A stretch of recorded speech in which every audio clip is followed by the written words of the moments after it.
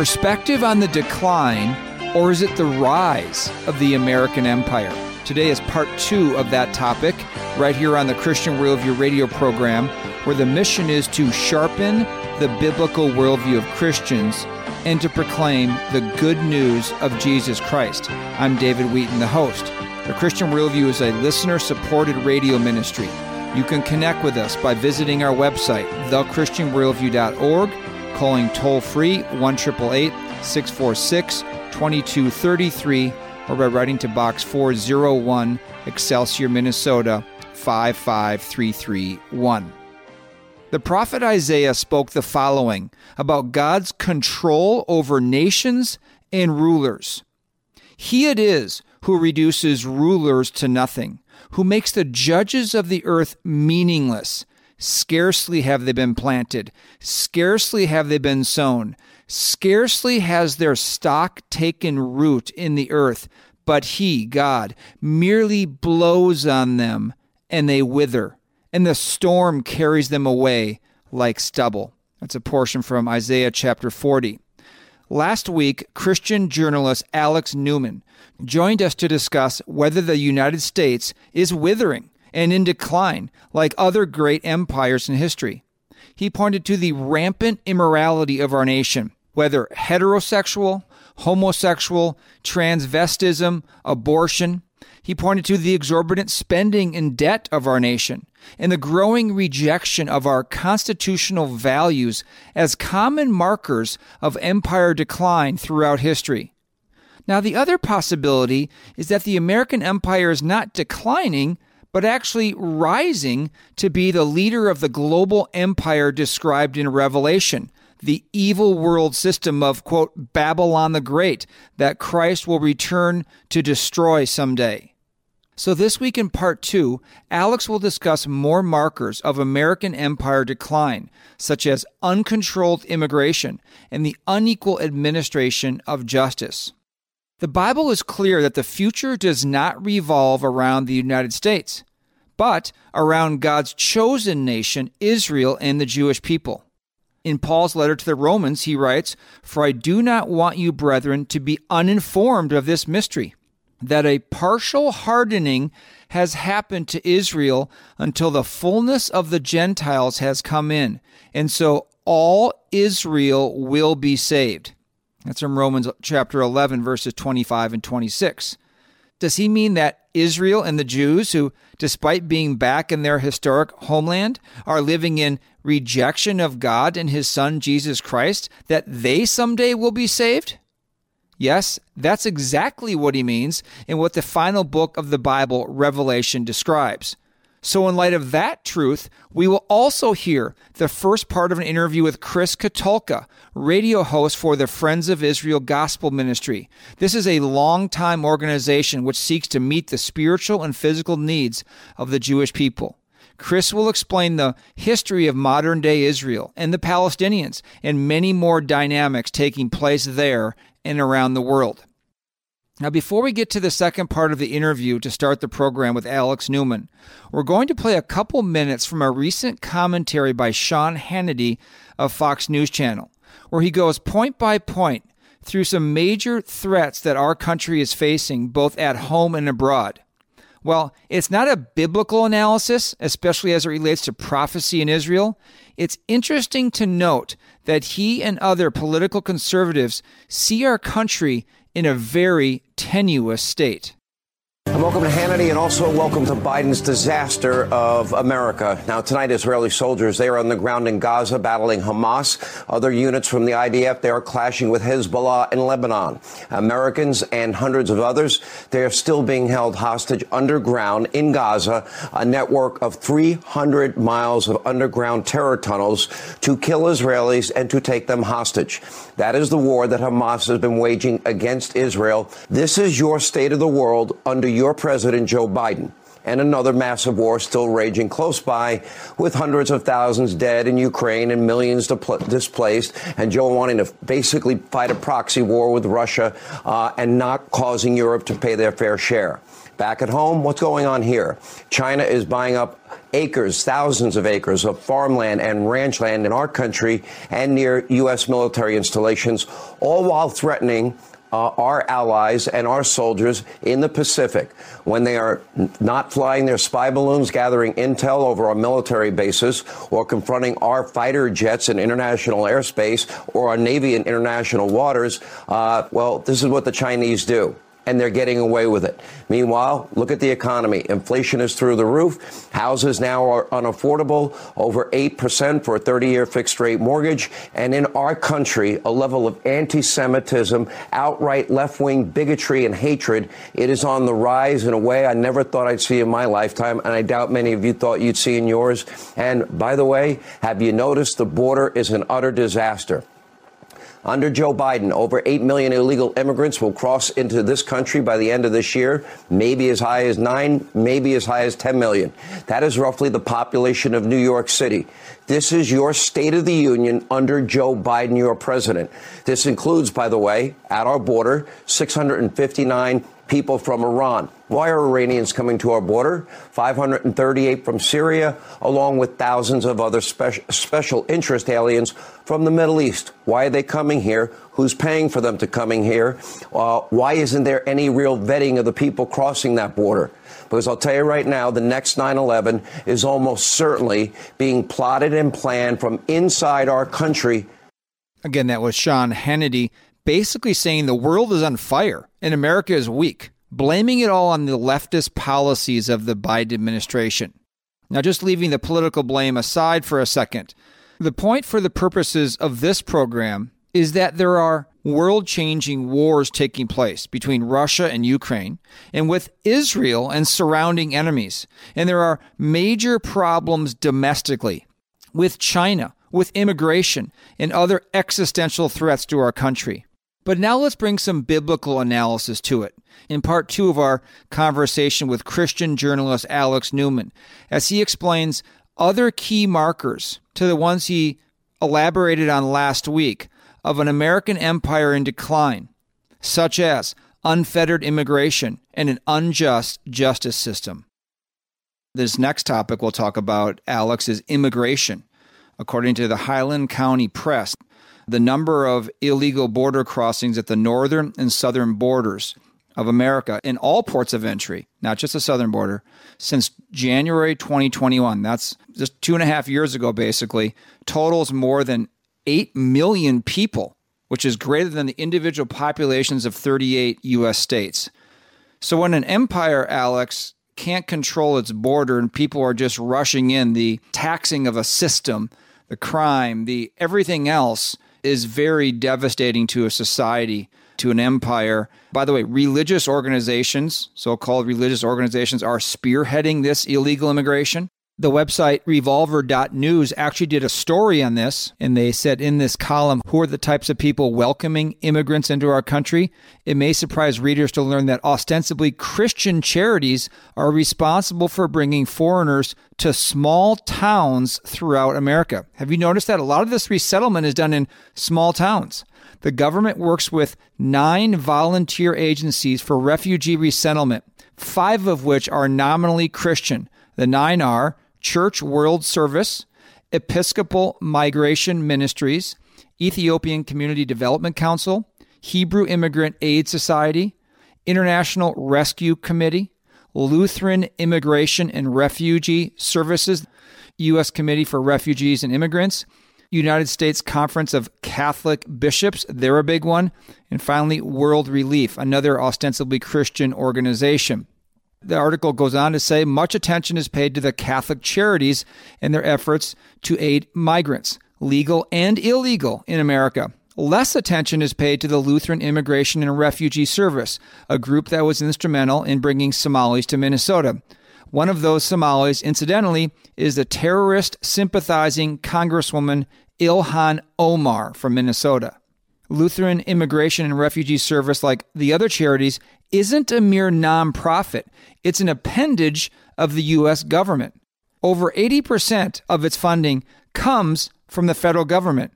In 2018, it received over $41 million in state assistance. That's just the Lutheran Immigration and Refugee Services.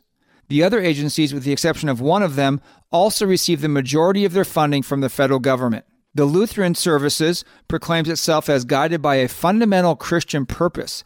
Its description on the Evangelical Lutheran Church of America's website, ELCA, reads, "We are a church that does God's work in the world and in local communities, pursuing justice, peace, and human dignity for and with all people."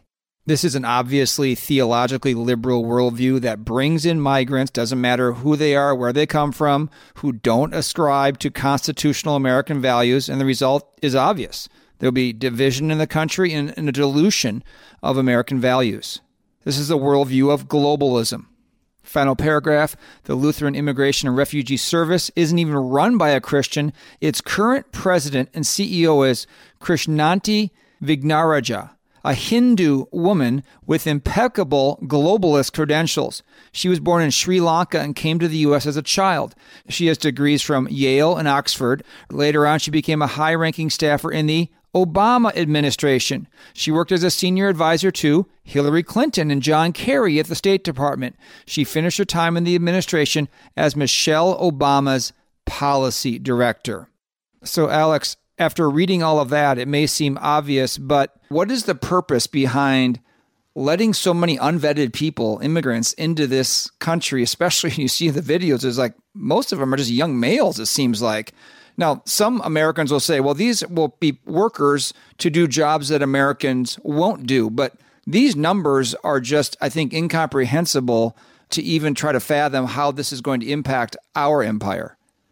There are several critical factors at work here, David. And so I think there are different interest groups that are being supportive of this, in many cases, I think naively, because they think it's in their interest. So you have the teachers' unions, right? They recognize that families are fleeing the government school system. They recognize that the number of children being born is now significantly smaller than it was in previous generations. And they're saying, hey, we're going to have to downsize our government school system. We're going to have layoffs. So the teachers' unions are thinking, oh, this will be great. You know, we'll just let in a bunch of illegal immigrants. We'll have butts in the seats. That means our funding will stay high for the government school system. So they're in support of this. You have the major companies, many of them in bed with the World Economic Forum, thinking, oh, this will be great for cheap labor, right? We'll drive down the cost of labor.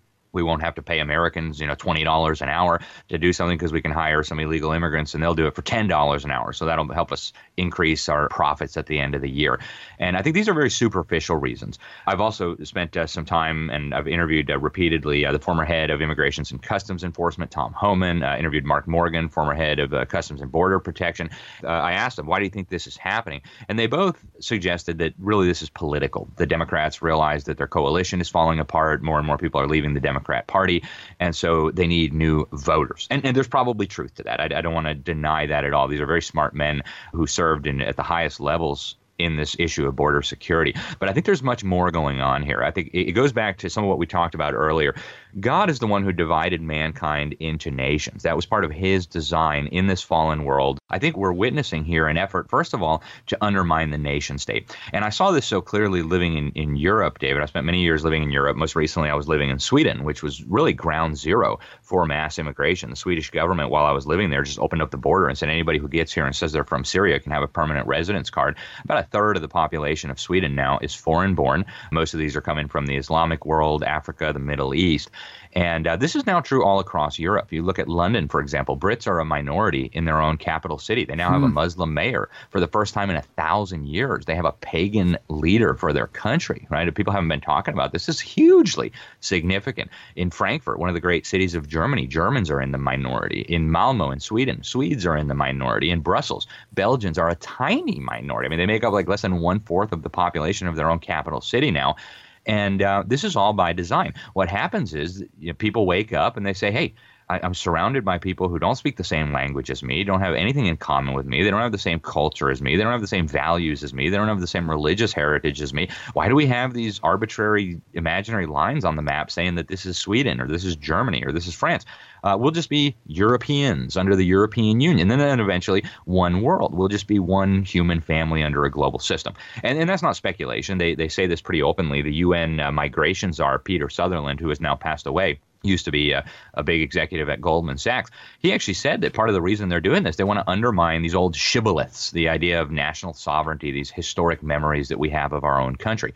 I think another critical factor here is an effort to de-Christianize what used to be known as Christendom, David. And we see this so clearly. I saw it so clearly in Sweden. It could not have been more obvious. So you have the apostate Lutheran Church of Sweden, lesbian bishop who runs it, saying we need to take down all the crosses from the churches so that we don't offend these new Muslim arrivals. We need to build Muslim prayer rooms in our churches facing Mecca so that these new arrivals can worship God, their God, I suppose, although she didn't put it that way, in our churches. So we're seeing now this very rapid de-Christianization. They now want to take the crosses off the Scandinavian flags. They want to take the cross off the flag of Switzerland because now we're a multicultural society and the cross isn't representative of who we are. They took down the crosses from all the public school classrooms in Italy because, well, there's so many Muslims now and, we need to be representative. Now they don't have Christmas markets in many of the major European cities. And these are historic. They've been there for hundreds of years. Now they're called Winter Wonderland markets. So we're watching the rapid de-Christianization of what used to be known as Christendom. The Christian heritage in the legal system is being deliberately destroyed. The Christian cultural heritage is being deliberately destroyed. And so to kind of summarize, I believe the reason we're seeing this mass migration, they're encouraging it by blowing up all these countries. Look what they did to Libya. Look what they did to Syria. Look what they did to Iraq. I mean, our government did these things. So they bomb these countries to smithereens. They blow up all their infrastructure. Then they say, oh, but don't worry. You can come to Germany. You can come to Sweden. You can come to the United States. You can come to Canada. This is like an arsonist burning down somebody's home and then inviting them to live in yours and pretending to be humanitarian. I mean, it's a crime, not humanitarian, but that's what they're doing. And the reason they're doing it, David, I think the two most important reasons, one, de-Christianize the nations, and two, undermine the nations. Now, the United States specifically, I think there's an added element here. The Biden administration knows that we have massive numbers of special operations forces from the People's Liberation Army of China coming across our border. They know that we have massive numbers of highly trained jihadists coming across the border. Now, a lot of these are sleeper cells. They're going to get jobs as busboys, as waiters, as cooks, as janitors, and they're keeping their heads down. They're not even getting, speeding tickets. And when the time is right, they've got the blueprints for our water treatment facilities. They've got the blueprints for our power stations. They've got the blueprints for critical infrastructure. And I believe when the time is right, they will be activated. They will try to unleash chaos in this country. And so, again, to go back to what we were saying earlier, I think it would be prudent for people to prepare for things to get rocky. Alex Newman is our guest today, a journalist and CEO of Liberty Sentinel Media. You can find links to his work at our website, thechristianworldview.org. We're talking about the decline, or is it the rise, of the American empire? We have more coming up with Alex after this break. To tell you about some ministry resources, you're listening to the Christian Worldview radio program. I'm David Wheaton. When Jesus is laying out the Holy Spirit's job description in John 16, and he says it's to your advantage that I go, think about that for just a second. Jesus, the Christ, tells his disciples, it's actually advantageous that I go. And they're thinking, what? We don't want you to go. Who could be better for us? What does he then explain?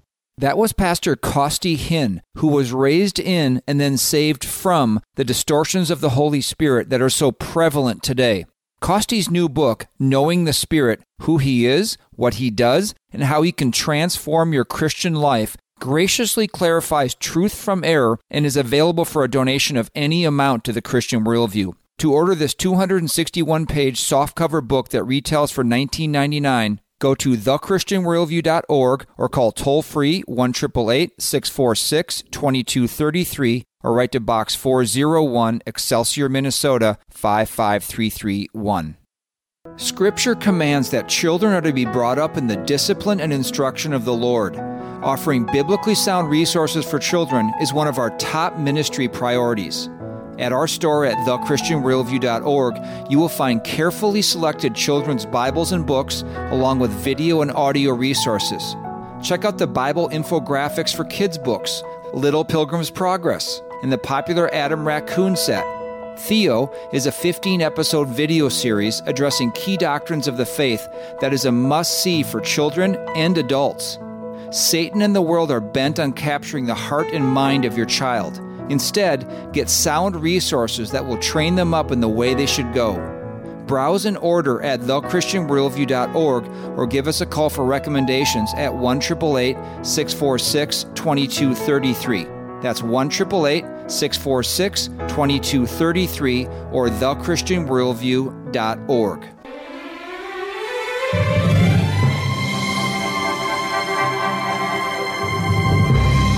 Welcome back to The Christian Worldview. I'm David Wheaton. Be sure to visit our website, thechristianworldview.org, where you can subscribe to our free weekly email and annual print letter, order resources for adults and children, and support the ministry.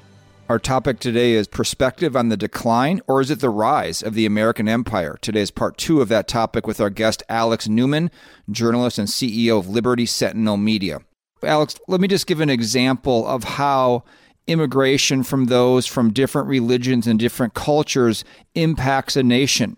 This from Wikipedia. Humza Haroon Yousaf is a Scottish politician who has served as First Minister of Scotland since March 2023, and that is the top political position in Scotland. Now listen to his background. Born to Pakistani immigrants in Glasgow, Yousaf studied politics at the University of Glasgow before working as a parliamentary assistant for Bashir Ahmad, the first Muslim and second-generation immigrant elected to the Scottish Parliament.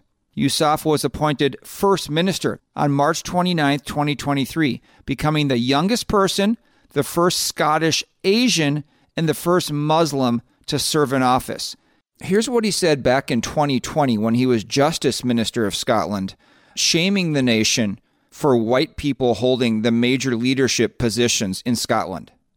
Every High Court judge, white. The Lord Advocate, white. The Solicitor General, white. The Chief Constable, white. Every Deputy Chief Constable, white. Every Assistant Chief Constable, white. The head of the Law Society, white. The head of the Faculty of Advocates, white. Every prison governor, white. And not just justice. The Chief Medical Officer, white. The Chief Nursing Officer, white. The Chief Veterinary Officer, white. The Chief Social Work Advisor, white. Almost every trade union in this country headed by people who are white. In the Scottish Government, every Director General is white. Every chair of every public body is white. Again, this is the man, a Muslim man, who holds the highest political position in Scotland, an historic Christian country and white country. I've never heard him say anything about Gaza, where his wife's in-laws live, shaming them for having Arabs and Muslims as leaders of that territory. But this is not merely the result of welcoming in Muslim immigrants who oppose your nation's values. Because at this point, at least in Scotland, there wouldn't be enough of them to elect someone like this to the highest office in Scotland. This is even more about the loss of a biblical worldview in this once Christian nation of Scotland, once known for the great reformer John Knox and the many martyrs who died standing against the Roman Catholic Church and state religion.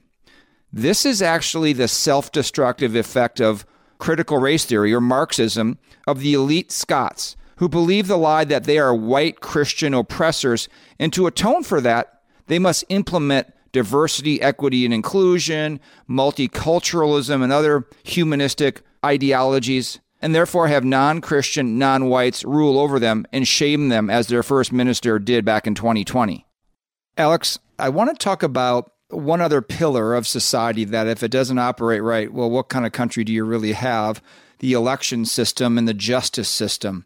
Recently, it just came out that an attorney, and I'll just read the article from Fox here. It says on Tuesday, Jenna Ellis, who's well known in the Christian community, she's a Christian. She actually represented John MacArthur in their case against I think it was the county of Los Angeles as they tried to shut that church down. But she also represented former President Donald Trump in the election contest, saying that the election wasn't free and fair.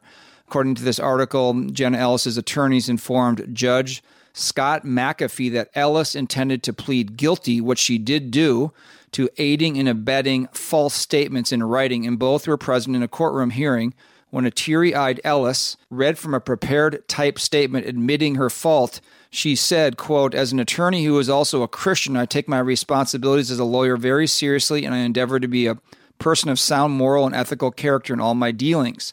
In the wake of the 2020 presidential election, I believe that challenging the results on behalf of President Trump should be pursued in a just and legal way." One more paragraph.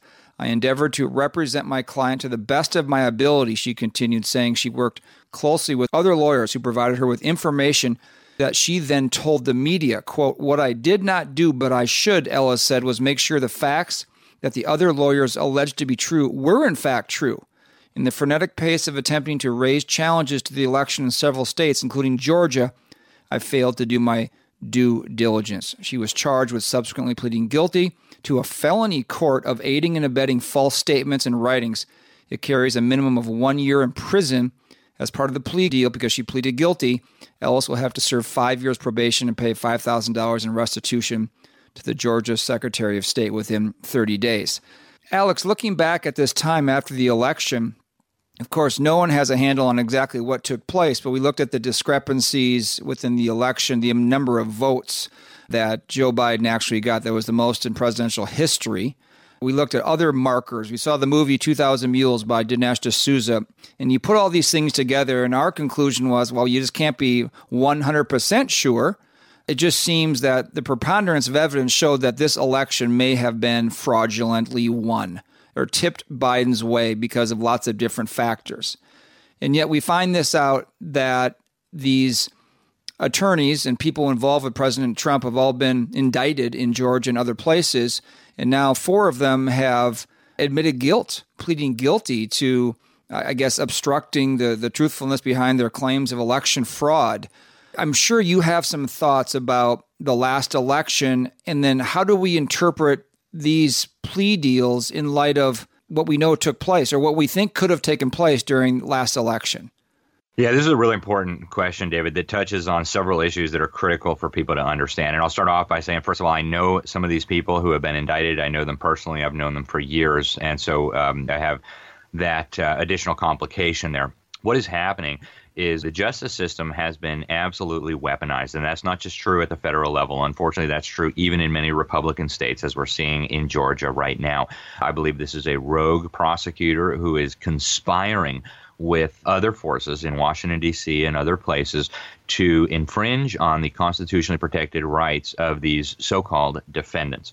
But the reality is, David, and some of these defendants will tell you this, they know that in this rigged system, when you have a jury pool that is 90% radicalized against Donald Trump, that it has been watching CNN and nothing but CNN or MSNBC or something like this, the chances of actually prevailing in a trial are very, very low. The same is true with juries in Washington, D.C. The same is true with juries in Manhattan. That's why I believe some of these jurisdictions were chosen to file these charges, because they knew that they could either get these people to plea out or they could get them convicted in a court case. So this is very unfortunate. I do believe, and I think the evidence is very clear and overwhelming. In fact, most Americans believe, if you look at the polling data, most Americans believe that the 2020 election was marred by fraud that affected the outcome. So that's not a minority position. Most Americans believe that. And so do the people who were indicted in this case in Georgia. But the reality is they are being threatened. And this extends to criminal cases all across this country. This is, I think, one of the biggest problems that has developed in our justice system, local, state, and federal. These prosecutors are terrorizing defendants. They're telling them, look, if you don't take this deal, we're going to take this to trial and you're going to do 100 years in prison. Your life is over.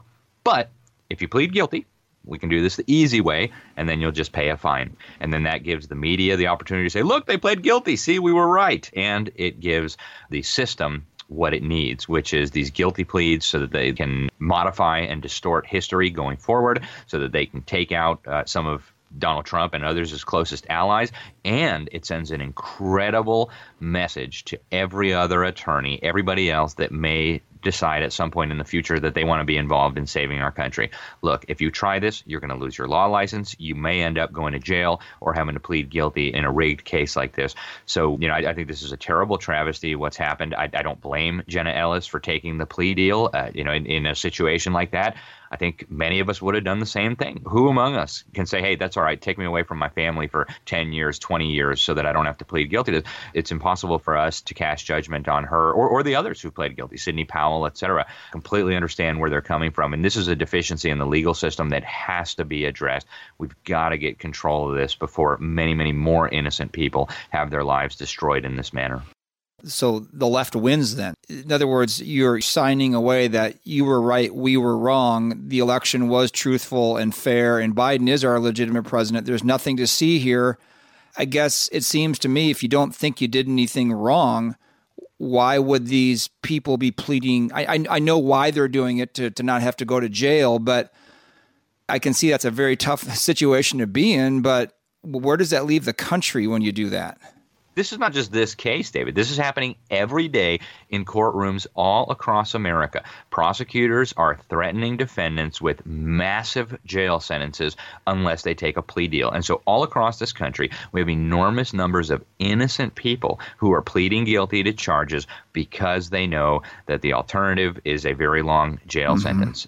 So we've got to get this under control. And this is at every level of government. It's at the federal, it's at the state, and it's at the local. And unfortunately, it's not limited just to these cases here. Most of the cases you'll never read about. It's, some kid that, may have gotten scooped up on a minor drug charge, or some person who may have been attacked on a minor tax charge, right? And even if they believe they're innocent, they're looking at this objectively and saying, I could spend $100,000 and still very likely spend the next 20 years in jail, or I could plead guilty, get out with some probation, pay a few court costs, and get back to my life.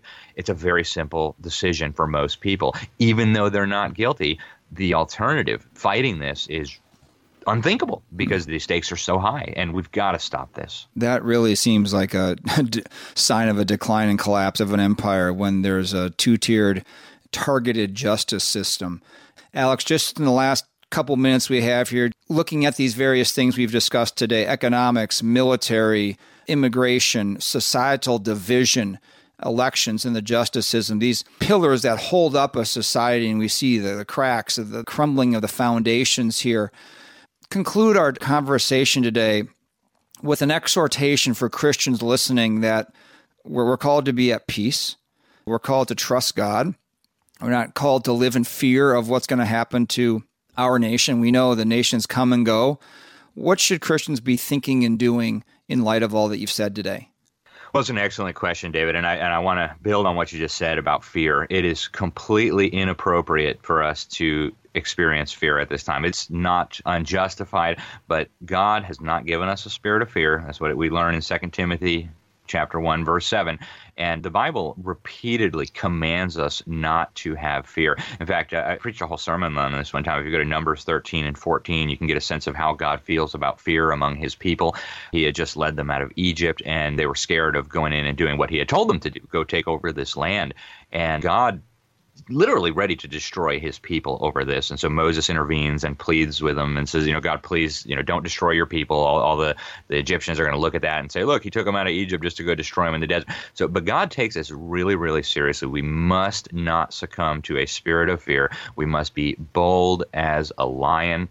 And so that is, I think, is just absolutely critical. We need to understand that God is sovereign. God has all of it under control. That doesn't mean life is going to be in this world daisies and butterflies and rainbows. In fact, God promises us that if we live righteously in Christ Jesus, we shall be persecuted. But, in this time, a lot of people are looking at prophecy. A lot of people are looking into eschatology, and that's good. The Bible is filled with prophecy. The Bible is filled with information on where this is all going. And so we should be studying that. But one thing that I have found so commonly in the church in the United States is this consistent pessimism that, the Antichrist and, the satanic one world government and the mark of the beast, and what are we going to do? And I understand that and I sympathize with that, but we need to look a little bit past that, right? We know what's coming after that. We know that Jesus Christ is going to return. We know that he is going to come with a sword. He is going to crush the evil that has proliferated. We know that he's going to make his enemies into a footstool, right? And we know that the gates of hell are never going to prevail against the church. The Apostle Paul says in Romans 16, the God of peace will soon crush Satan under your feet. And that was applicable back then. If you learn about how the gospel spread through the pagan nations of Europe, the Middle East, even into Asia, what you see is God was taking down these strongholds, taking down these demonic powers and principalities as the gospel of Jesus Christ went forth. And he's going to do it again. So we need to be encouraged, folks. We need to be of good cheer. We need to be doing what God has told us to do. And each of us has different talents, different skills, different areas where God has called us to serve. But we all have the same mission. We are to go out and make disciples of all nations. We are to baptize them in the name of the Father and of the Son and of the Holy Spirit, and we are to teach them to obey everything that he commanded us. And folks, just look past the immediate future. God is already victorious. Satan is already defeated. And so we just need to do what we're called to do The battle doesn't depend on what we do. The battle doesn't depend on our efforts, and thank God for that. God's got it all under control. We just need to do our part as he leads us. Yeah. And Alex, we appreciate that you're doing your part with all the ways you're informing people about what is going on in the world.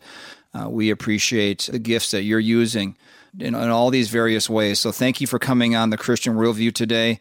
All of God's peace and grace to you and your family and all you're doing at Liberty Sentinel Media. Thank you for coming on the program.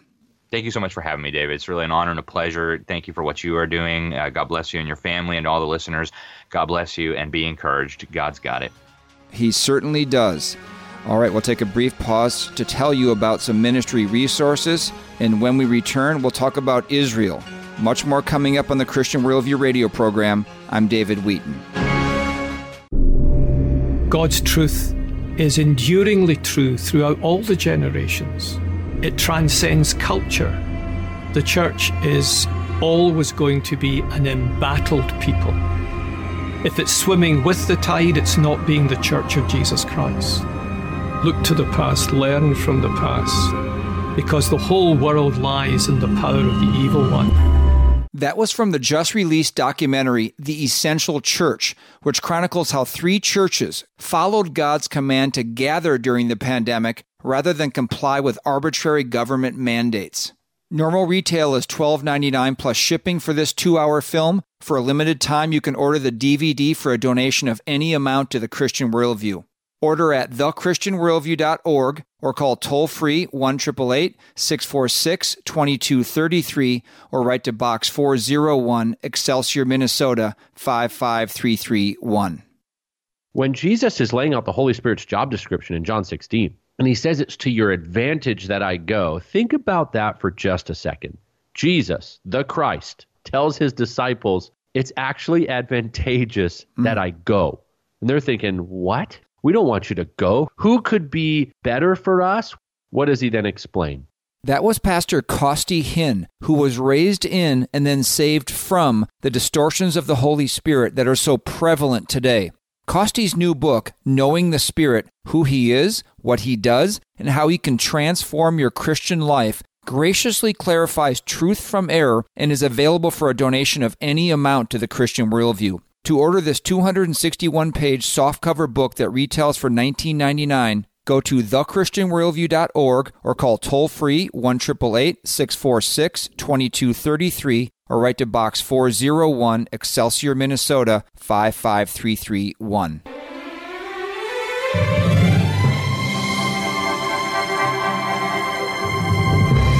Welcome back to the Christian Worldview. I'm David Wheaton. Be sure to visit our website, thechristianworldview.org, where you can subscribe to our free weekly email and annual print letter, order resources for adults and children, and support the ministry. In this final segment, Chris Katulka, radio host of Friends of Israel Gospel Ministry, joins us to correct the misinformation and disinformation about Israel that is so prevalent today and how God is keeping his promises despite a Jewish people who currently mostly reject him. Chris, let's start off with a foundational point of history. Could you walk us through some of the most significant events for the modern-day state of Israel, and also mentioning some of the most common misconceptions? Even today, with what's going on with the war between Israel and Hamas and the rise of anti-Semitism and anti-Zionism, which is the hatred of the state of Israel, one of the things that you're seeing a lot of is these signs that say Israel is a bunch of colonialists. They're colonialists trying to kick the Palestinians out of the land. Well, I just want to remind the listeners that really the Jewish people have been present in the Holy Land dating back to the times of Jesus and even before. We have record of Jewish people being in the land as early as Joshua's time, just as the Bible had said. And so it's really important to understand that they're not colonialists. The Jewish people wanted to return to the land for 2,000 years. There was always a remnant of Jewish people living in the land. But the idea of Jewish people coming back to live in the Holy Land from all over, that really happened in the mid-1850s and 1800s when a man named Theodor Herzl, he really began the process of bringing back a call for the Jewish people to return because he saw the anti-Semitism rising in Europe as early as the 1800s. He actually saw the Holocaust coming. And so one of the major moments in Israel's pre-state history goes back to the time of the late 1800s when Theodor Herzl organized the first Zionist Congress, when he gathered Jewish people and Christians from all over the world and said, we need to have a homeland in our ancient homeland, Israel. Almost 50 years later, in 1947, the UN approved what was called the Partition Plan, UN 181, and they partitioned the land, a land for the Jewish people and a land for the Palestinians. And that is what gave way to Israel's independence in 1948. Those are very important moments in Israel's history leading up to their independence.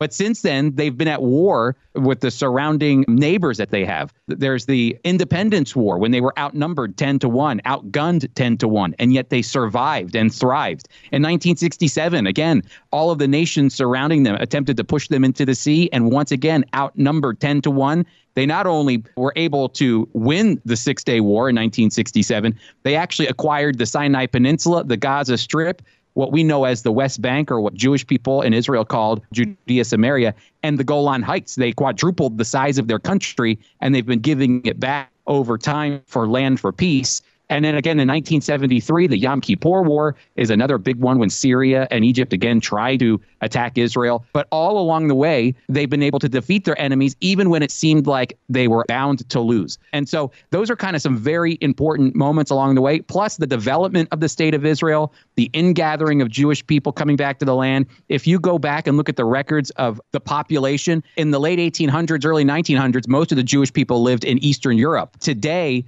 the majority of Jewish people live in Israel. There are about 7.5 million Jewish people who live in Israel today. And then the rest pretty much live in the United States. And then there's communities all throughout Europe and South America and Canada. But there's been a massive migration that's happened in about 80 years' time. And most of the Jewish people have returned to Israel. Many of them are there.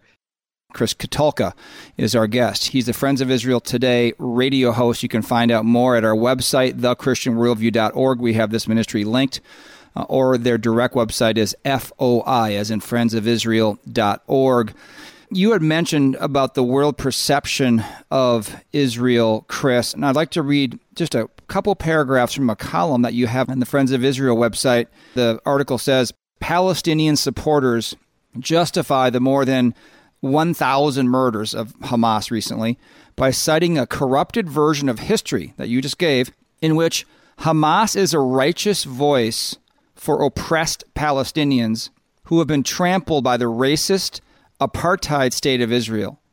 Palestinian leaders have tried to brand Israel as a colonialist, as you just mentioned, an occupying force, leading people to believe they can enact social justice, we've heard that word a lot in America, by persecuting the nation of Israel.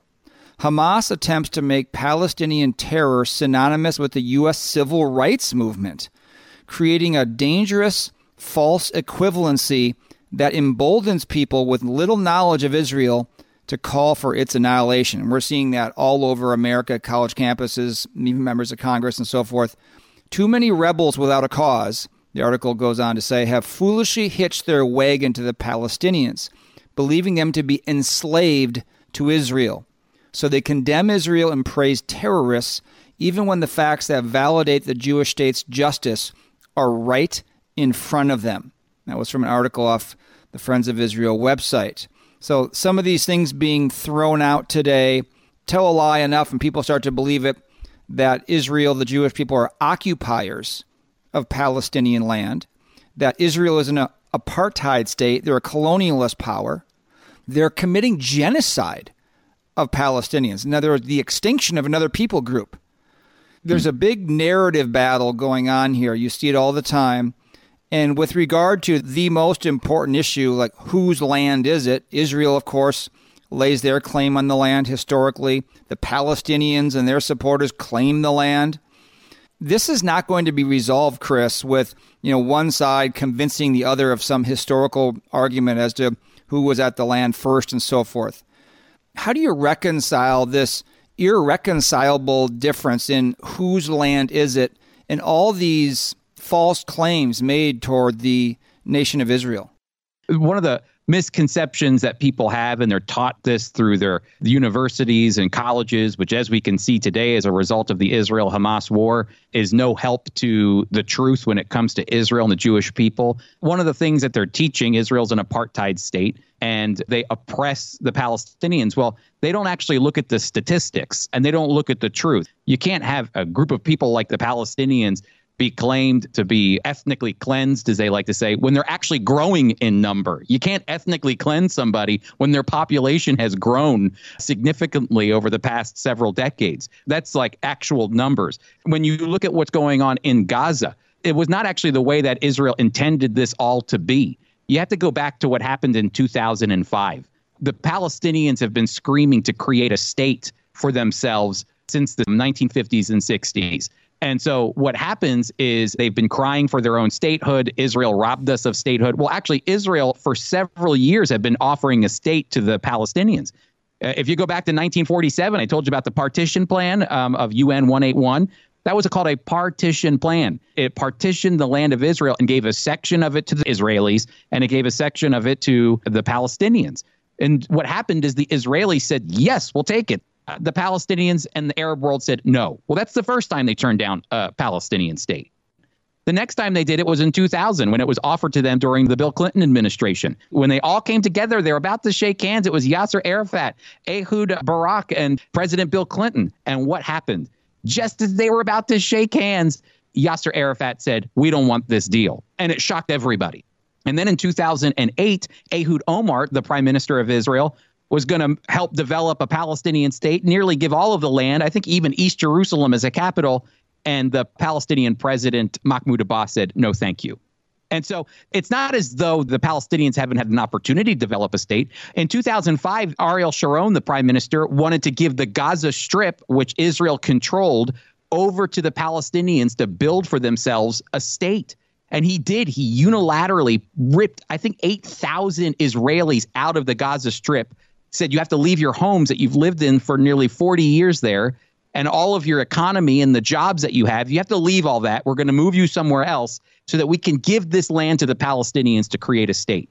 Well, you know what happened when the Palestinians came in? They were given a key to a very lucrative business, a horticulture business, an agricultural business that the Israelis had built. They were given the key to be able to build something and to make a life for themselves and a state for themselves. And what ended up happening? They burned it all to the ground. And then on top of that, the Palestinians elected Hamas to rule. Hamas didn't just come in and take control. They were elected by the Palestinians, a terrorist organization, to govern them. So again, there's these misconceptions. There were no fences between Gaza and Israel prior to 2005, 2006. There were no fences. There were no border crossings. That happened because they elected Hamas as a governing body. It was a terrorist organization. And then they started launching rockets from Gaza into Israel. And since 2006 until today, 25,000 plus rockets have been launched over. It's a misconception that the Palestinians are these abused people by the Israelis. In fact, Palestinians are treated much better in Israel and in the Palestinian territories than they are in their surrounding countries, like Lebanon. Lebanon doesn't want Palestinians there. Syrians, they hate Palestinians. They've killed Palestinians. Down in Egypt, did you ever notice they're not letting Palestinians just flow into Egypt? Egypt has their border cut off with Gaza because they don't want Palestinians in the Sinai Peninsula. Why?